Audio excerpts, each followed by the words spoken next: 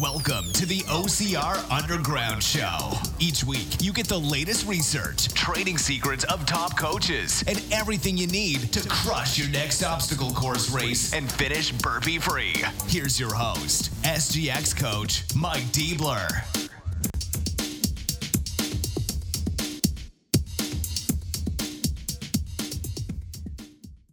All right, what's up, everybody? This is SGX coach Mike Diebler, and welcome to episode 32 of the OCR Underground Show, where we're helping you take your OCR training to the next level with smarter workouts and better nutrition.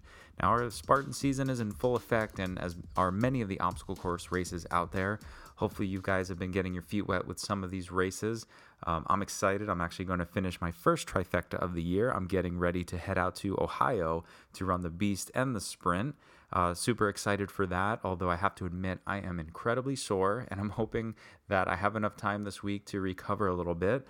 The reason I'm sore is I just hosted an amazing workshop at my studio. We had Greg Cook and his staff at Functional Movement Systems come out and teach the new fundamental capacity screen, which was absolutely amazing.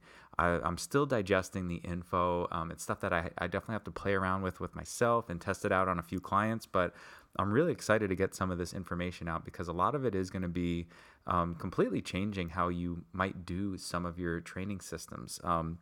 We talked about a ton of different topics, for example, learning how to land before you jump, which I know that might sound basic, but we just went into specific strategies on how you actually can jump farther and jump higher without actually jumping at all. So I know, pretty crazy stuff, but it was amazing. We saw these things happen right in front of us. Or how grip, many people have issues with grip and they feel that it might be a strength issue when in fact it might be more of a postural stability or a neurological issue, which was pretty cool, again, to see live examples of how people got better with just a few simple changes.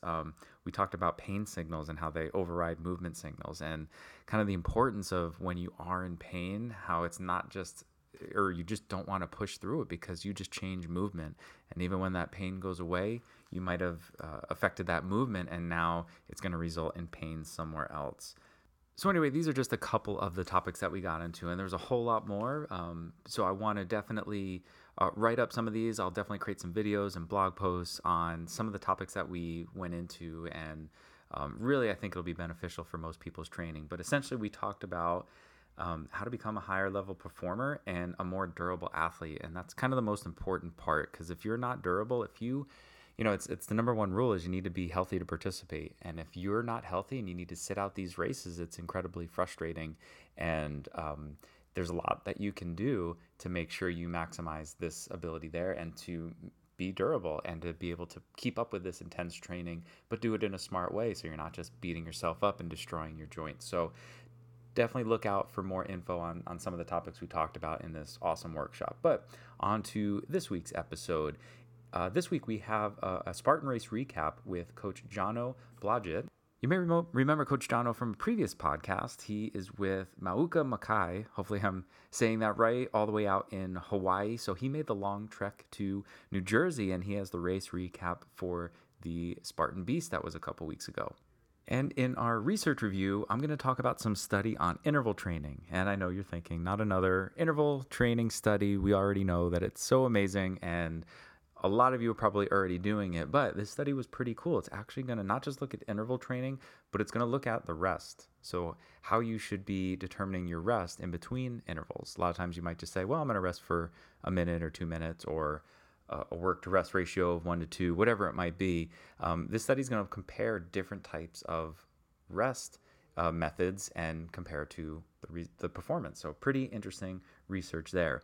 And finally, in our Coach's Corner, I have on woodworker / SGX coach Sam Schlossman with Synergy Personal Training and Sinners OCR out of Fresno, California.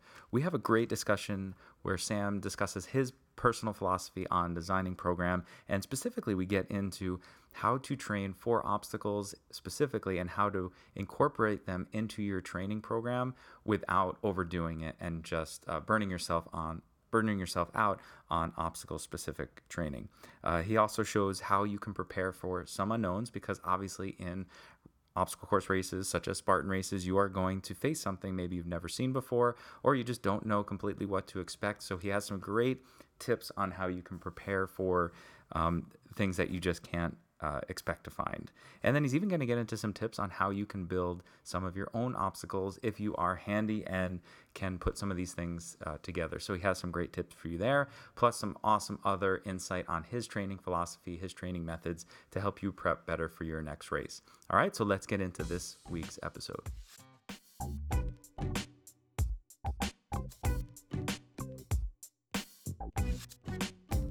Hey, how's it all, my fellow obstacle course racers? This is John O'Blodgett from Malcolm Mackay Fitness, located out in Hawaii. And today I'm going to be giving you your race recap for the New Jersey Beast. I made the mission all the way from the middle of the Pacific to the East Coast for this race. I was really excited for it. And Spartan never ceased to fail on putting on a great race. It was located in Vernon, New Jersey, out in Mount Creek Ski Resort. So straight out of the starting line, we climbed and climbed and climbed. So lots of hills this race. I'd say for the first 3/4 to a mile was all hills, so that really got the lungs burning straight out of the gun.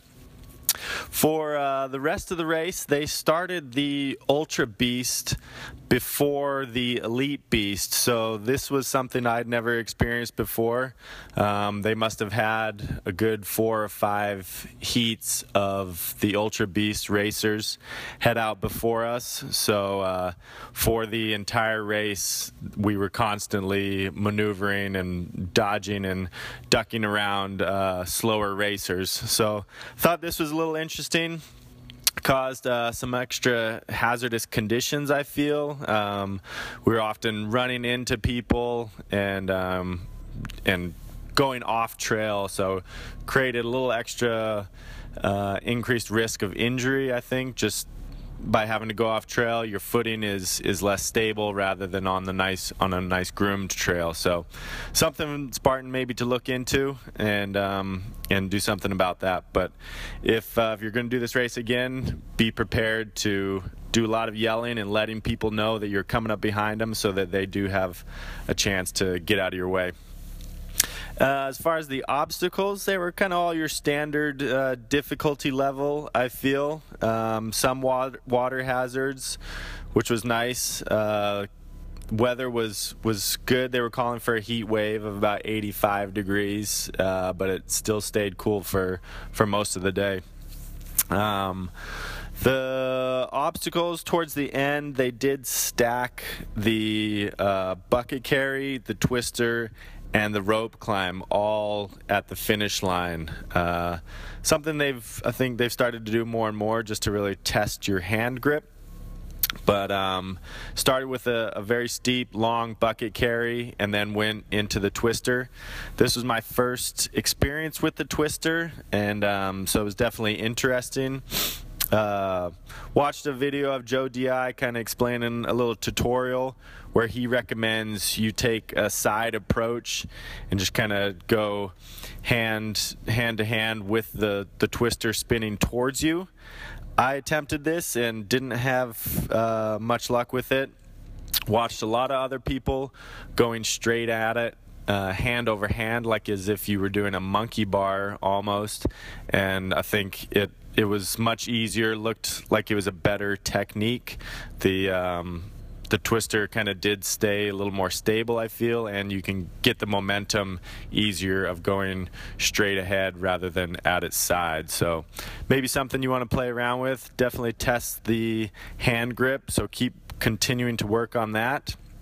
So yeah, for future reference, I mean, if you're going to be doing the New Jersey Spartan Beast, definitely train those hills, lots and lots of hills, getting maybe some weighted vest carries, and really just working on those climbing techniques. And definitely one thing that was different for me coming from Hawaii, watching out for those ticks. Man, I saw a few on me and it freaked me out. So if you do this race, definitely give yourself a good look over for any ticks that might be have caught a ride on you after those carries. So great race, definitely enjoyed it. If you guys want any other tips and recommendations on training for your next Spartan, look me up on Instagram, John O'Blodgett, or Malcolm Mackay Fitness, and I'll be happy to answer any questions you may have. Happy racing.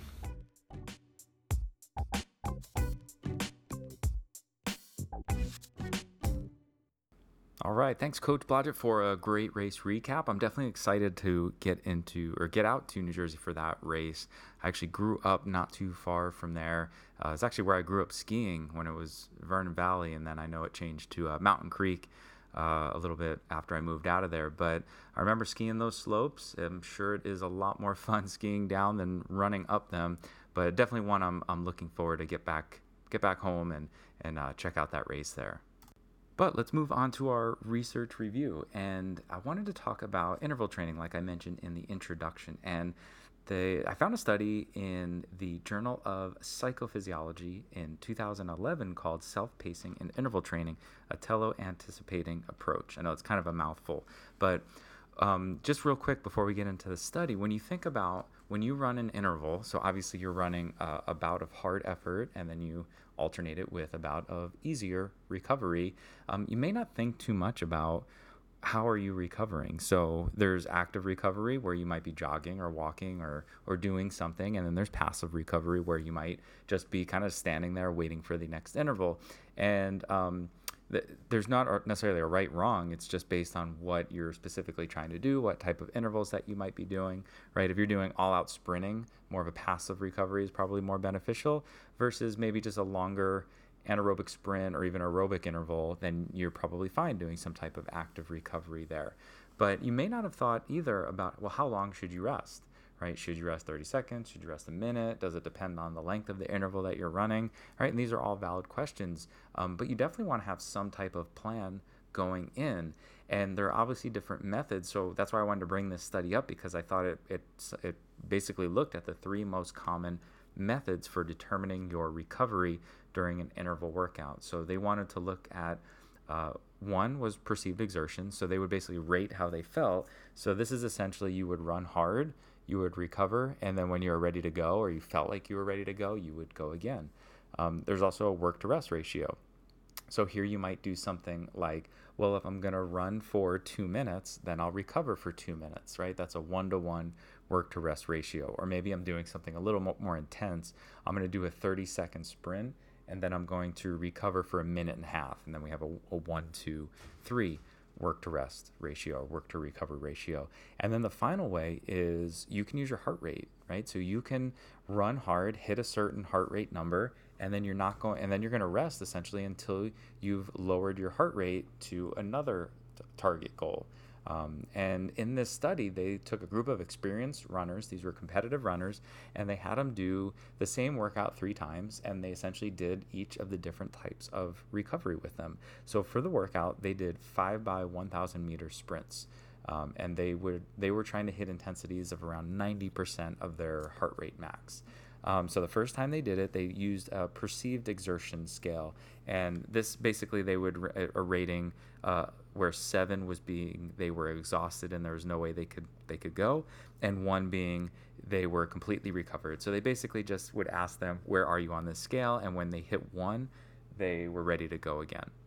In the second version of this workout, they did a work to rest ratio of 1-to-1. So if it took them 2 minutes to run the 1,000 meters, then they rested for 2 minutes. So it was pretty straightforward there. And in fact, it took them about actually 200 seconds to finish on average each interval. So they rested approximately 200 seconds in between each round. And then finally, the third workout, they used heart rate monitoring. So in this one, they ran the 1,000 meters and then they would just rest until their heart rates hit at a minimum of 130 beats per minute. Right? And then they just looked at what were the differences in performance for each of these different time trials or workouts that they did with the different amounts of rest.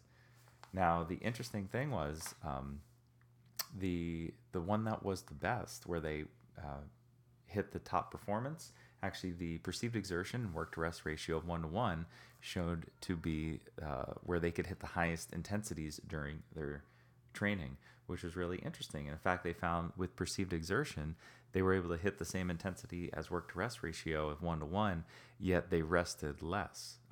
So like I mentioned, in the 1-to-1 ratio, they were working for 199 seconds on average, resting for 199 seconds. For the perceived exertion, they ran, again, on average about 199 seconds, but then they actually only rested 162 seconds on average. So pretty significant less rest, and we're still able to hit that same performance. That third group, though, the heart rate, they actually found they had the worst performance out of all of this. They were hitting about 205 seconds, and then they were resting 114. So they were the ones that felt the most tired, and so perceived exertion was highest, and they saw the slowest times during their intervals.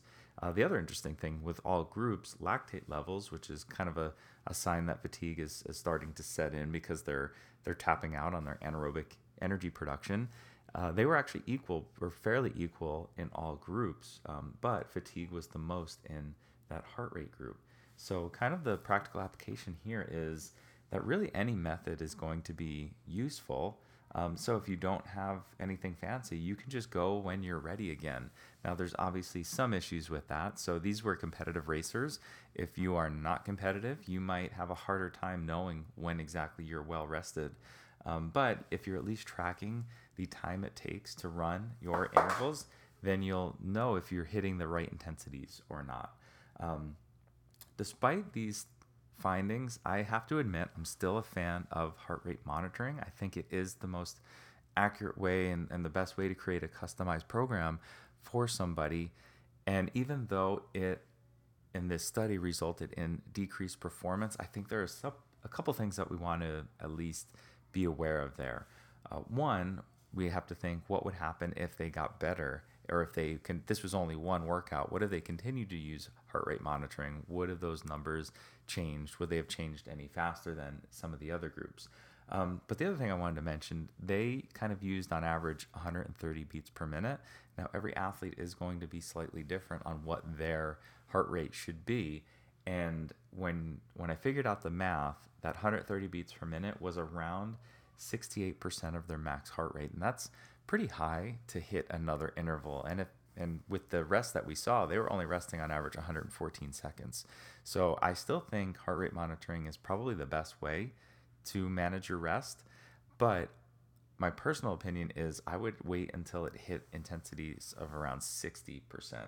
And if they did that, they would be waiting until their heart rate was around 115 beats per minute versus 130. So I'd be interesting to see another study if they used heart rate monitoring, but just used a slightly lower heart rate intensity before they hit the next bout. And I think we would have seen slightly better results there, because I do feel that that's really the whole point of interval training, is to manipulate your heart rate. And it's to hit a certain high intensity and for it to allow it to recover to a certain low intensity. And heart rate monitoring is just a great way to do that. But despite that, you don't need a heart rate monitor, right? You can just use perceived exertion. You just have to really understand what that means, how you feel before you hit your next intervals. So bottom line is just make sure you're hitting those high intensities. So if we're trying to hit 90% of your max heart rate, first you need to know what 90% of your max heart rate is and approximately what that feels like in case you don't have a heart rate monitor, and to know that with every training intensity, or with every hard interval, you are hitting that intensity and you're recovering enough so you can hit that intensity again. Because sometimes, even though you might feel like you're just pushing as hard as you can, you're so fatigued that your heart rate's actually not hitting that high intense bout that we're trying to get. So again, I know that might be mixed results with some things there, but it's something I definitely think you should play around with and look at your rest and see if it's leading to maximal performance with each interval.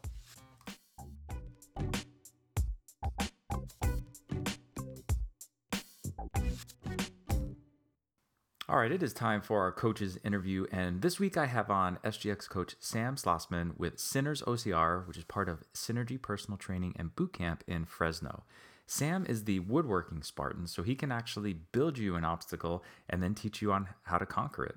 Coach Sam has a background in kinesiology and exercise science from Fresno State, and he is a Spartan obstacle course specialist as well as specializes in endurance training and functional training. All right, Coach Sam, how you doing today? Welcome to the Underground. Thank you for having me. I'm doing well. How are you? I'm great. Yeah, thank you so much for coming on. I'm excited to get you on here and talk some OCR training for our listeners. Before we get into it, why don't you give a little bit of background about how you got into obstacle course racing and eventually coaching? Okay. So I ran my first race in 2015. It was the Temecula, when they still were running in Temecula. And the reason I started racing was just because I wanted that extra challenge. I had reached a high point in my weight, and I said, if I reach that point, then I'm going to make a change. And so my friend said, hey, do a race with me. And I said, yes, without even looking. I had first part in the past, and I was kind of like, oh, let's just do it. I went with 4 weeks of training into my first race, and I didn't wear – I knew not to wear cotton, and I kind of went into the race, but I wore just like regular old shoes, like tennis shoes. And that was the worst thing ever because we hit the first obstacle, I still remember, was a mud pit. And I remember getting out of that mud pit and looking at my friend who was more fit than I was and going, oh, no, I'm in trouble. And I definitely struggled. I got through it. I struggled through it. My girlfriend ran it with me, and she stayed back with her friends, and I kind of was by myself most of it. But I struggled through it. And at that time, when I was racing, I was kind of in these crossroads of what I want to do with my life.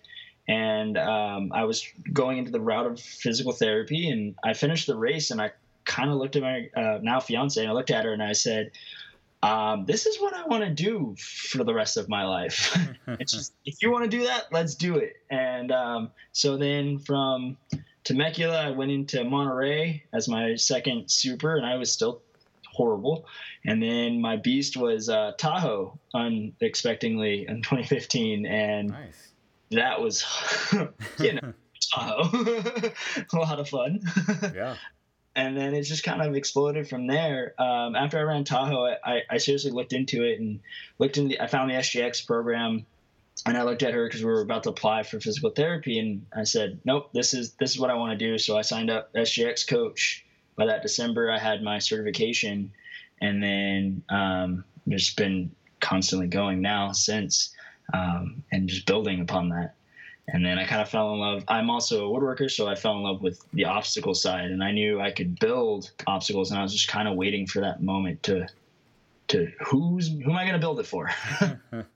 That's awesome. And I definitely want to get into that side of it and maybe give some tips for our listeners on if they're thinking about building some obstacles. But before, I kind of want to start with your first couple of races, because I know a lot of people listening, they maybe have one under their belt, or they're listening to this trying to figure out what their first race is going to be like. So you did 4 weeks of training, which I'm going to go out on a limb and say that you probably wish you had more time than that.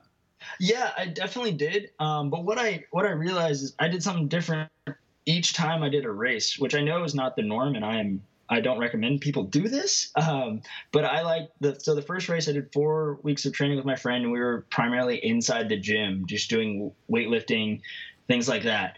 And the next race I did more on my own. I started with a little bit more yoga, working on my flexibility, a little bit more running, and I seemed to improve upon that. And each race, basically up until I got my SGX certification, I did something slightly different every time, to basically say that if I could do this race, that anyone could do this race, because this is how I trained for it. I didn't fall directly into this crazy legit program that took me into this the perfect training. I kind of tweaked it a little bit and just jumped in. My mental grit basically took me through each race, which then is kind of funny because now I've fallen in love with all the endurance events. Mm-hmm. I absolutely love those, and everyone tells me I'm crazy, but that's the beauty of them. Exactly. Yeah, and training differently from race to race is probably a good idea, because sometimes we try and outsmart ourselves, and we forget that every race is going to be different. Like, I remember my first race was Temecula as well in 2012 or 2013, and I remember did that with my wife and had a blast. And I remember the first, I don't know, maybe mile and a half was all trail running, very narrow path through the woods kind of, and it was hard to pass people. And then the next one I ran with a client, and I told him, like, hey, let's get to the front of our heat, because you don't want to get stuck. Then it's really hard to pass people if you want to pick it up.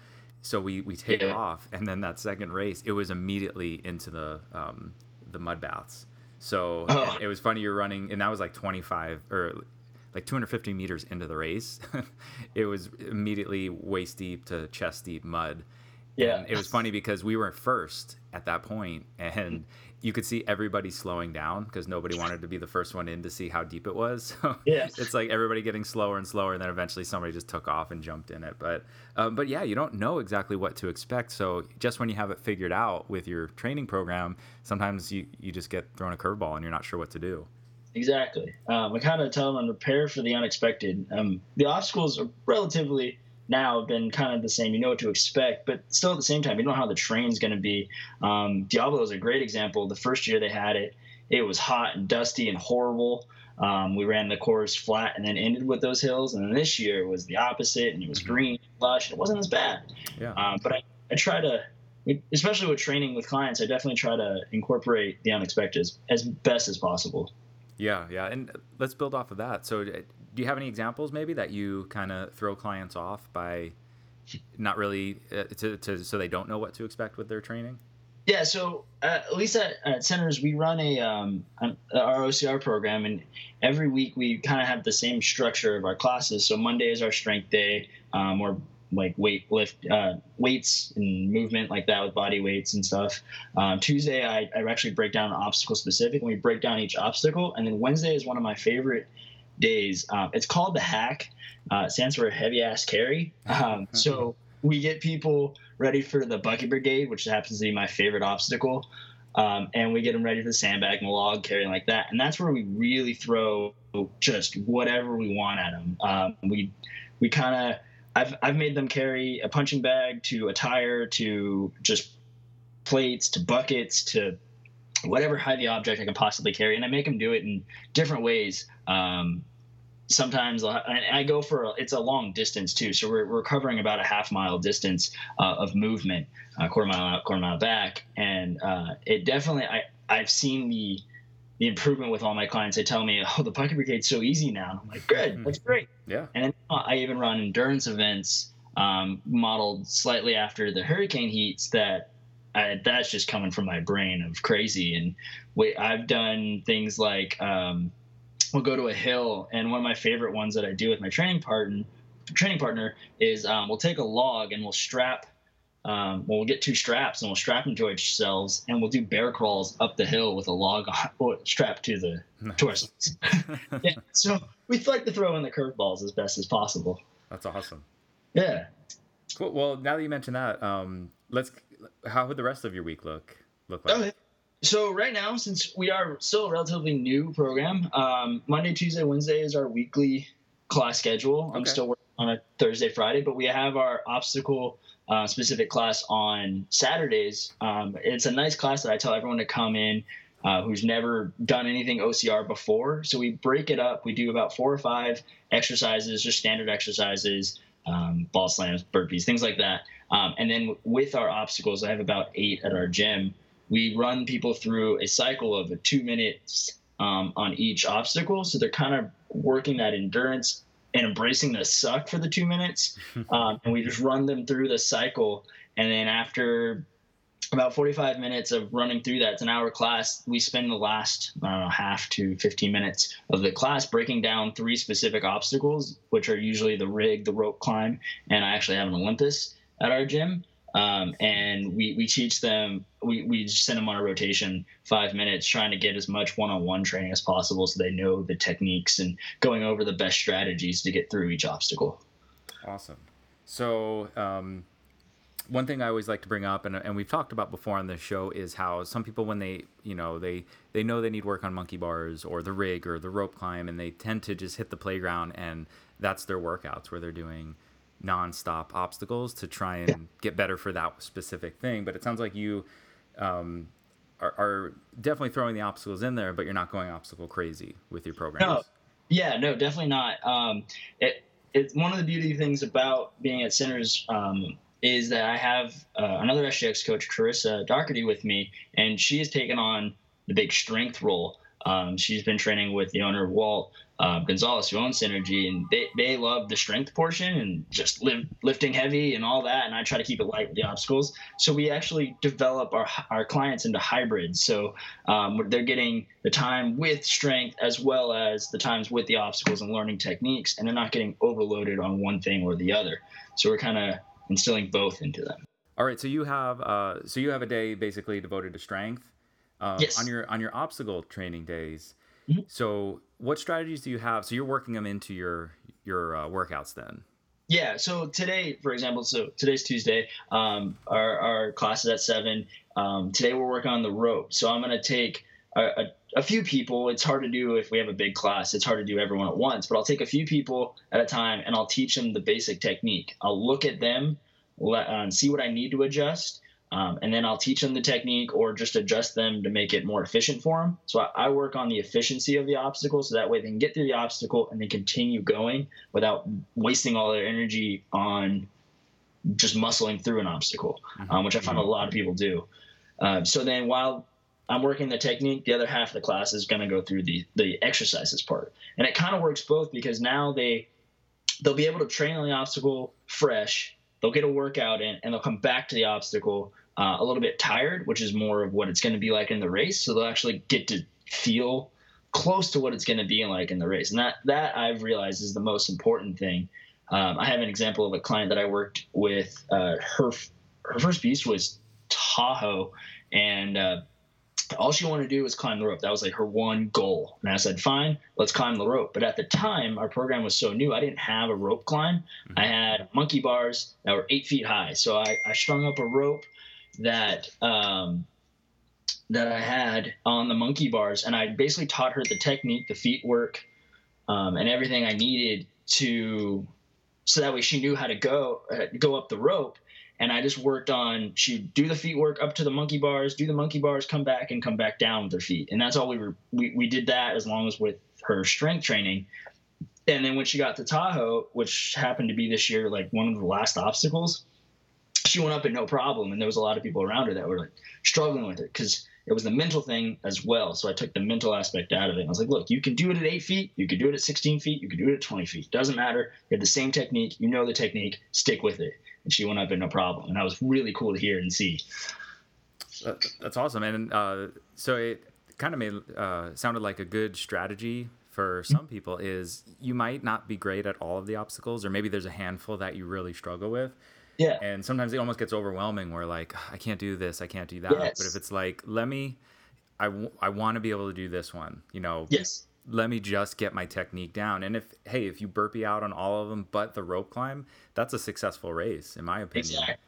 So most people, they get overwhelmed with all the obstacles. And I always tell them this is a very frustrating sport because you're looking at everything as a whole and you're just like, there's no way I can do all of this. Like they just start freaking out. I'm like, oh, let's just slow down, figure out what you need to do. And we'll take it one thing at a time.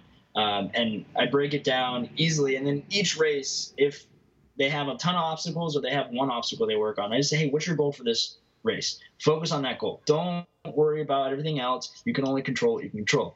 Don't stress on the things you can't control. That's one of my favorite advice. Yeah. Oh, definitely. And I think, we can see that if anybody watched some of the live streaming of the Spartan race in Seattle, and even watching those elite guys and girls, they're failing obstacles too. And it's not that they can't do those things, but they might start thinking about other things like, well, how far of a lead do I have? Or how far behind am I? Or, they just start thinking about things that aren't necessarily right in their control, where they absolutely have control of hitting that spear, but you let other things creep in there and all of a sudden you missed, and now you're doing burpees and losing a lead or Yep. Not being able to catch somebody.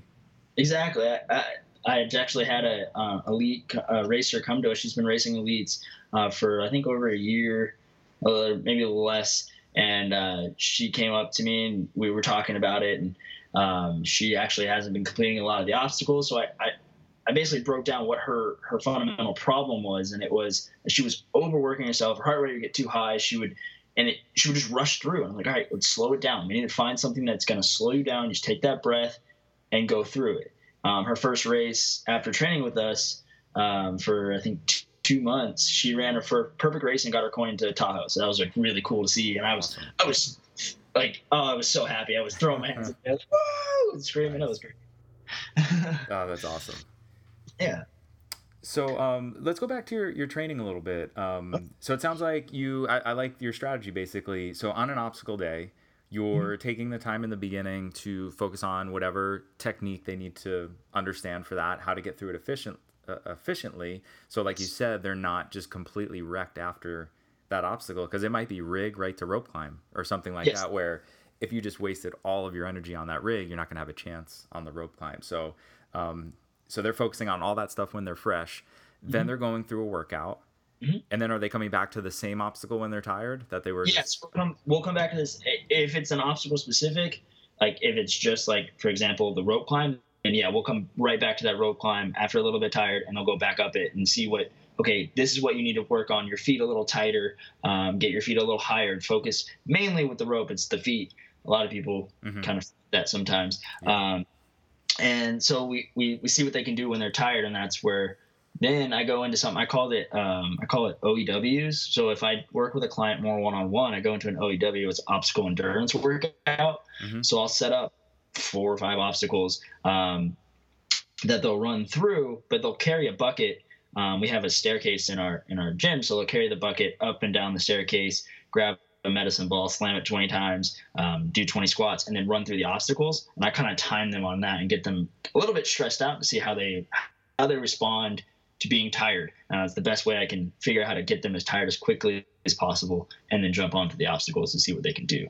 Nice. So I like breaking it down and seeing their techniques. And also taking the time, even with our classes on Tuesdays, taking the time and finding the technique that works for each person, not just as a whole, but really looking at a person and be like, hey, this technique will work better for you, or this technique won't work for you.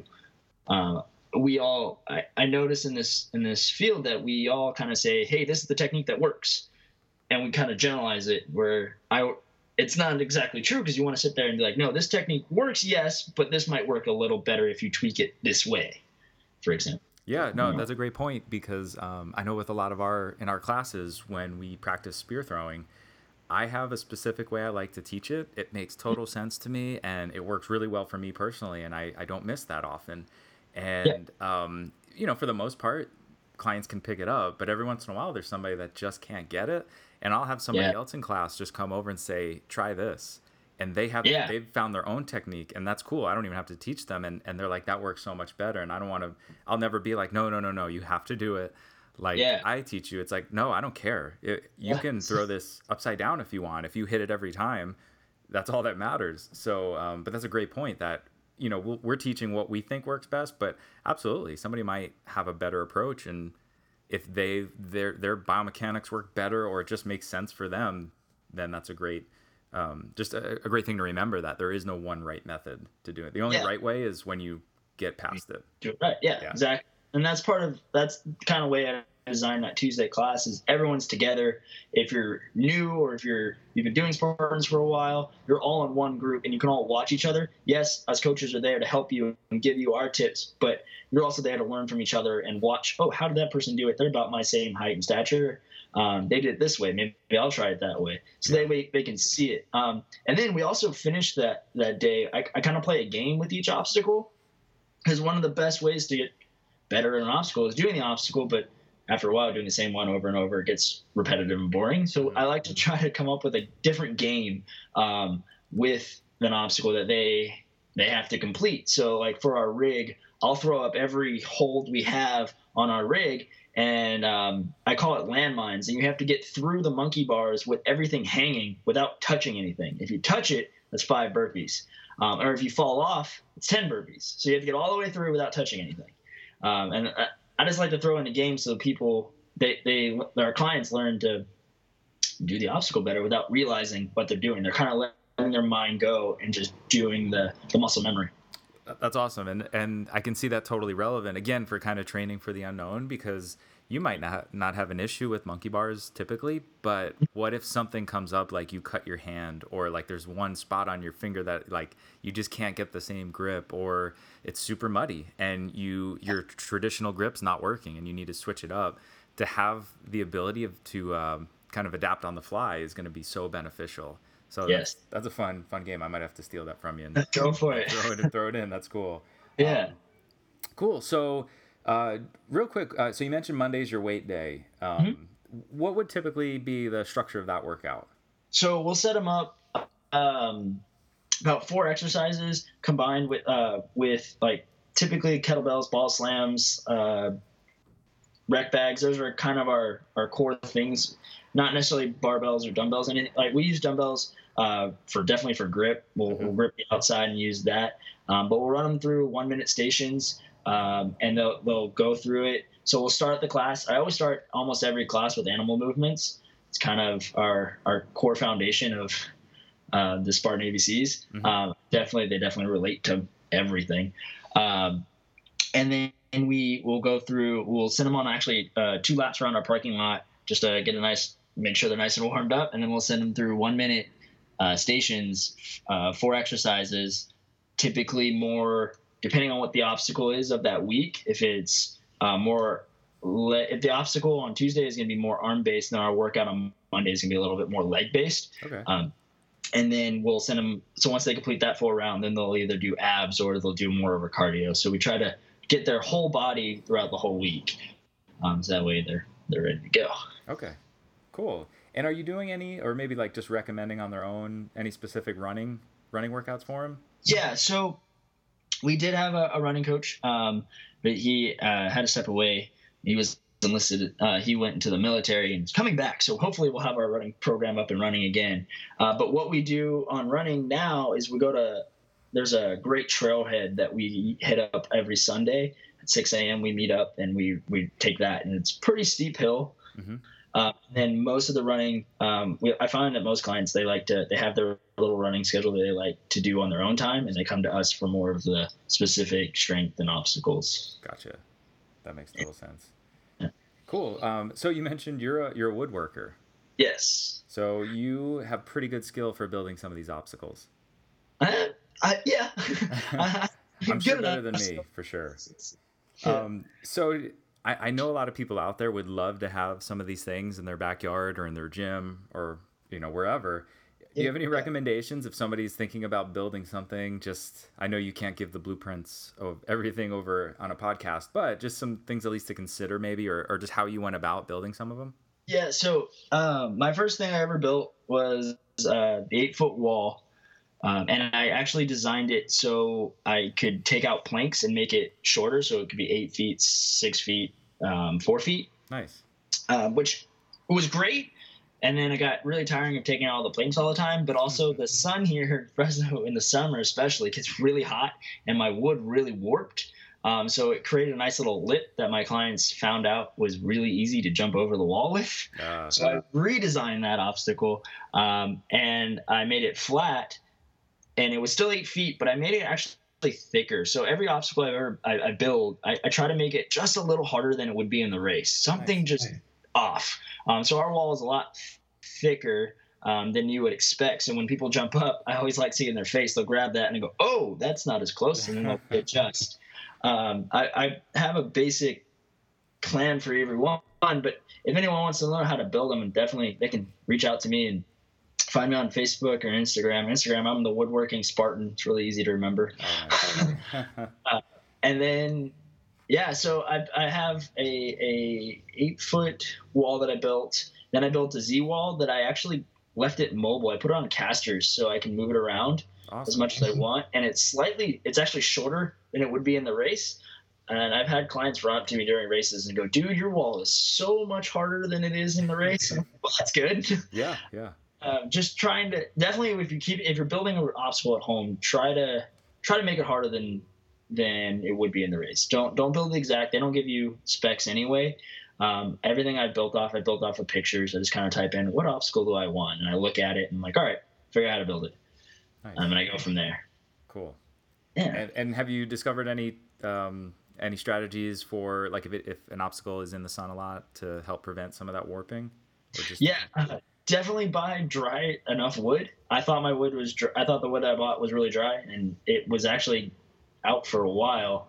So when I put it up, it just naturally warped on me. You can get it painted as soon as possible. That kind of helps. But definitely the key is to have really dry wood. Makes sense. Yeah. Awesome. So I always like to ask, or actually, you already mentioned your favorite obstacle is the bucket brigade, huh? Yes, it is, and that's. Oh, I know a lot of people kind of cringe at that. Yeah, definitely a little strange. Yeah, I like it. I mean, I love other obstacles because the technicality of them all. Mm-hmm. But I love the simplicity of the bucket brigade because it's just you, a bucket, and there's weight. You can't get any more basic than that, and it truly pushes you. It does. I kind of get sad when the bucket brigade's really short. That's just my personal, like at Diablo Grande, I was the one, everyone was cheering because it was just like a little loop. And I was just like, oh man, like really? So I even filled up the bucket to the brim, and the volunteer looked at me like I was crazy and was like, hey, that's too much. And I was like, nah, I'm okay. And then our coach ran up and was like, no, this is his favorite. Just let him be. Yeah. It went off. Just because it is challenging. That's why I designed our Wednesday hack all around it. Awesome. Yeah, so people get comfortable. I also run with a mace to make it harder too, because that's how I am. Awesome. All right, so how about least favorite obstacle then? Least favorite obstacle. Oh man, I like them all. That's a hard one. Or at least biggest challenge, maybe. Biggest challenge. All right. Depends if I have my mace on or off. Okay. Because I run with a 15-pound steel mace. The biggest challenge with that would be the Olympus. Normally, I'm very good at it, but my last race I ran and the weight was throwing me off, and I almost slipped, and I was very sad. But always, I guess the rigs, because you never know. There's that, and they change it all the time. I like the Twister a lot. I think that was really fun. Yeah. The first time I saw it, I actually twisted my ankle, which was nice because we were hanging. But I had the mace on because of that. Yeah. So you mentioned the Olympus, and I'm a big fan of that one. I think it's pretty challenging. A lot of people are struggling with it, and I just want to get your personal opinion. Are you a holes person? Are you a chain? Are you a everything? What's your specific strategy? That's a great question. I actually when I built my Olympus, I have all holes and just 3 chains on it, or 2 chains on it. I'm trying to train all my clients to use just the holes. So I'm a hole person. And I've figured out 3 different ways of hand placement to make it easier on a person, depending if they have a really large wingspan or a short wingspan, especially with their hip placement and everything like that. So we break it down, and it's kind of fun. I've gotten to a technique where I actually try to run sideways on it. Nice. Yeah. Yeah. That makes sense. Yeah, because I was a chain person every time I saw it. I think I've gone through it 3 or 4 times. Yeah. And the chains just always felt the best and made sense to me, and I could get in that crouched position and make my way across. But then my last race in Vegas, I grabbed the chains, and I don't know if it was just because of water or they were different, but they were slick. And I just, every time I got my feet up there, I just didn't feel comfortable. And I switched to the holes, and it was super easy. So I think maybe I just didn't try the holes first and was comfortable with the chains, but the holes I think is for me at least going to be the way to go from now on. I definitely found that I call the chains or my oh crap chains. Like if you're about to slip, you just grab the chain. Yeah. Because usually when I found especially with the rock climbing ones, like the rock climbing holds, they usually get really muddy and slippery, and they just become useless anyway. Yeah. So holes are always, they're guaranteed. It's a hole, you can grab it. Yeah. I think they throw all those things up there kind of to mess with you a little bit, because when you have too many choices, sometimes you have a hard time just picking one, and then it's too late and you fall off. So definitely having that plan going. Yeah, and just think it. Yeah. Awesome. So I know you mentioned your Instagram. If anybody wants to reach out and get a hold or has questions for you, is that the best way to get a hold of you? Yeah, Instagram, Facebook. Instagram, the woodworking _Spartan. Facebook, just Sam Slossman. You can find me on sinnersocr.com as well.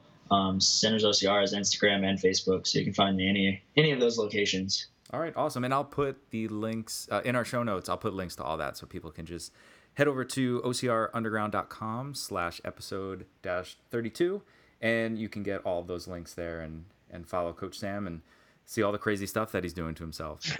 Yeah. Awesome. Well, thank you so much for coming on, and I know people are going to get a ton out of this interview, so thanks again. Thank you, Mike. All right, guys, that's going to do it for episode 32 of the OCR Underground Show. Thank you so much for tuning in.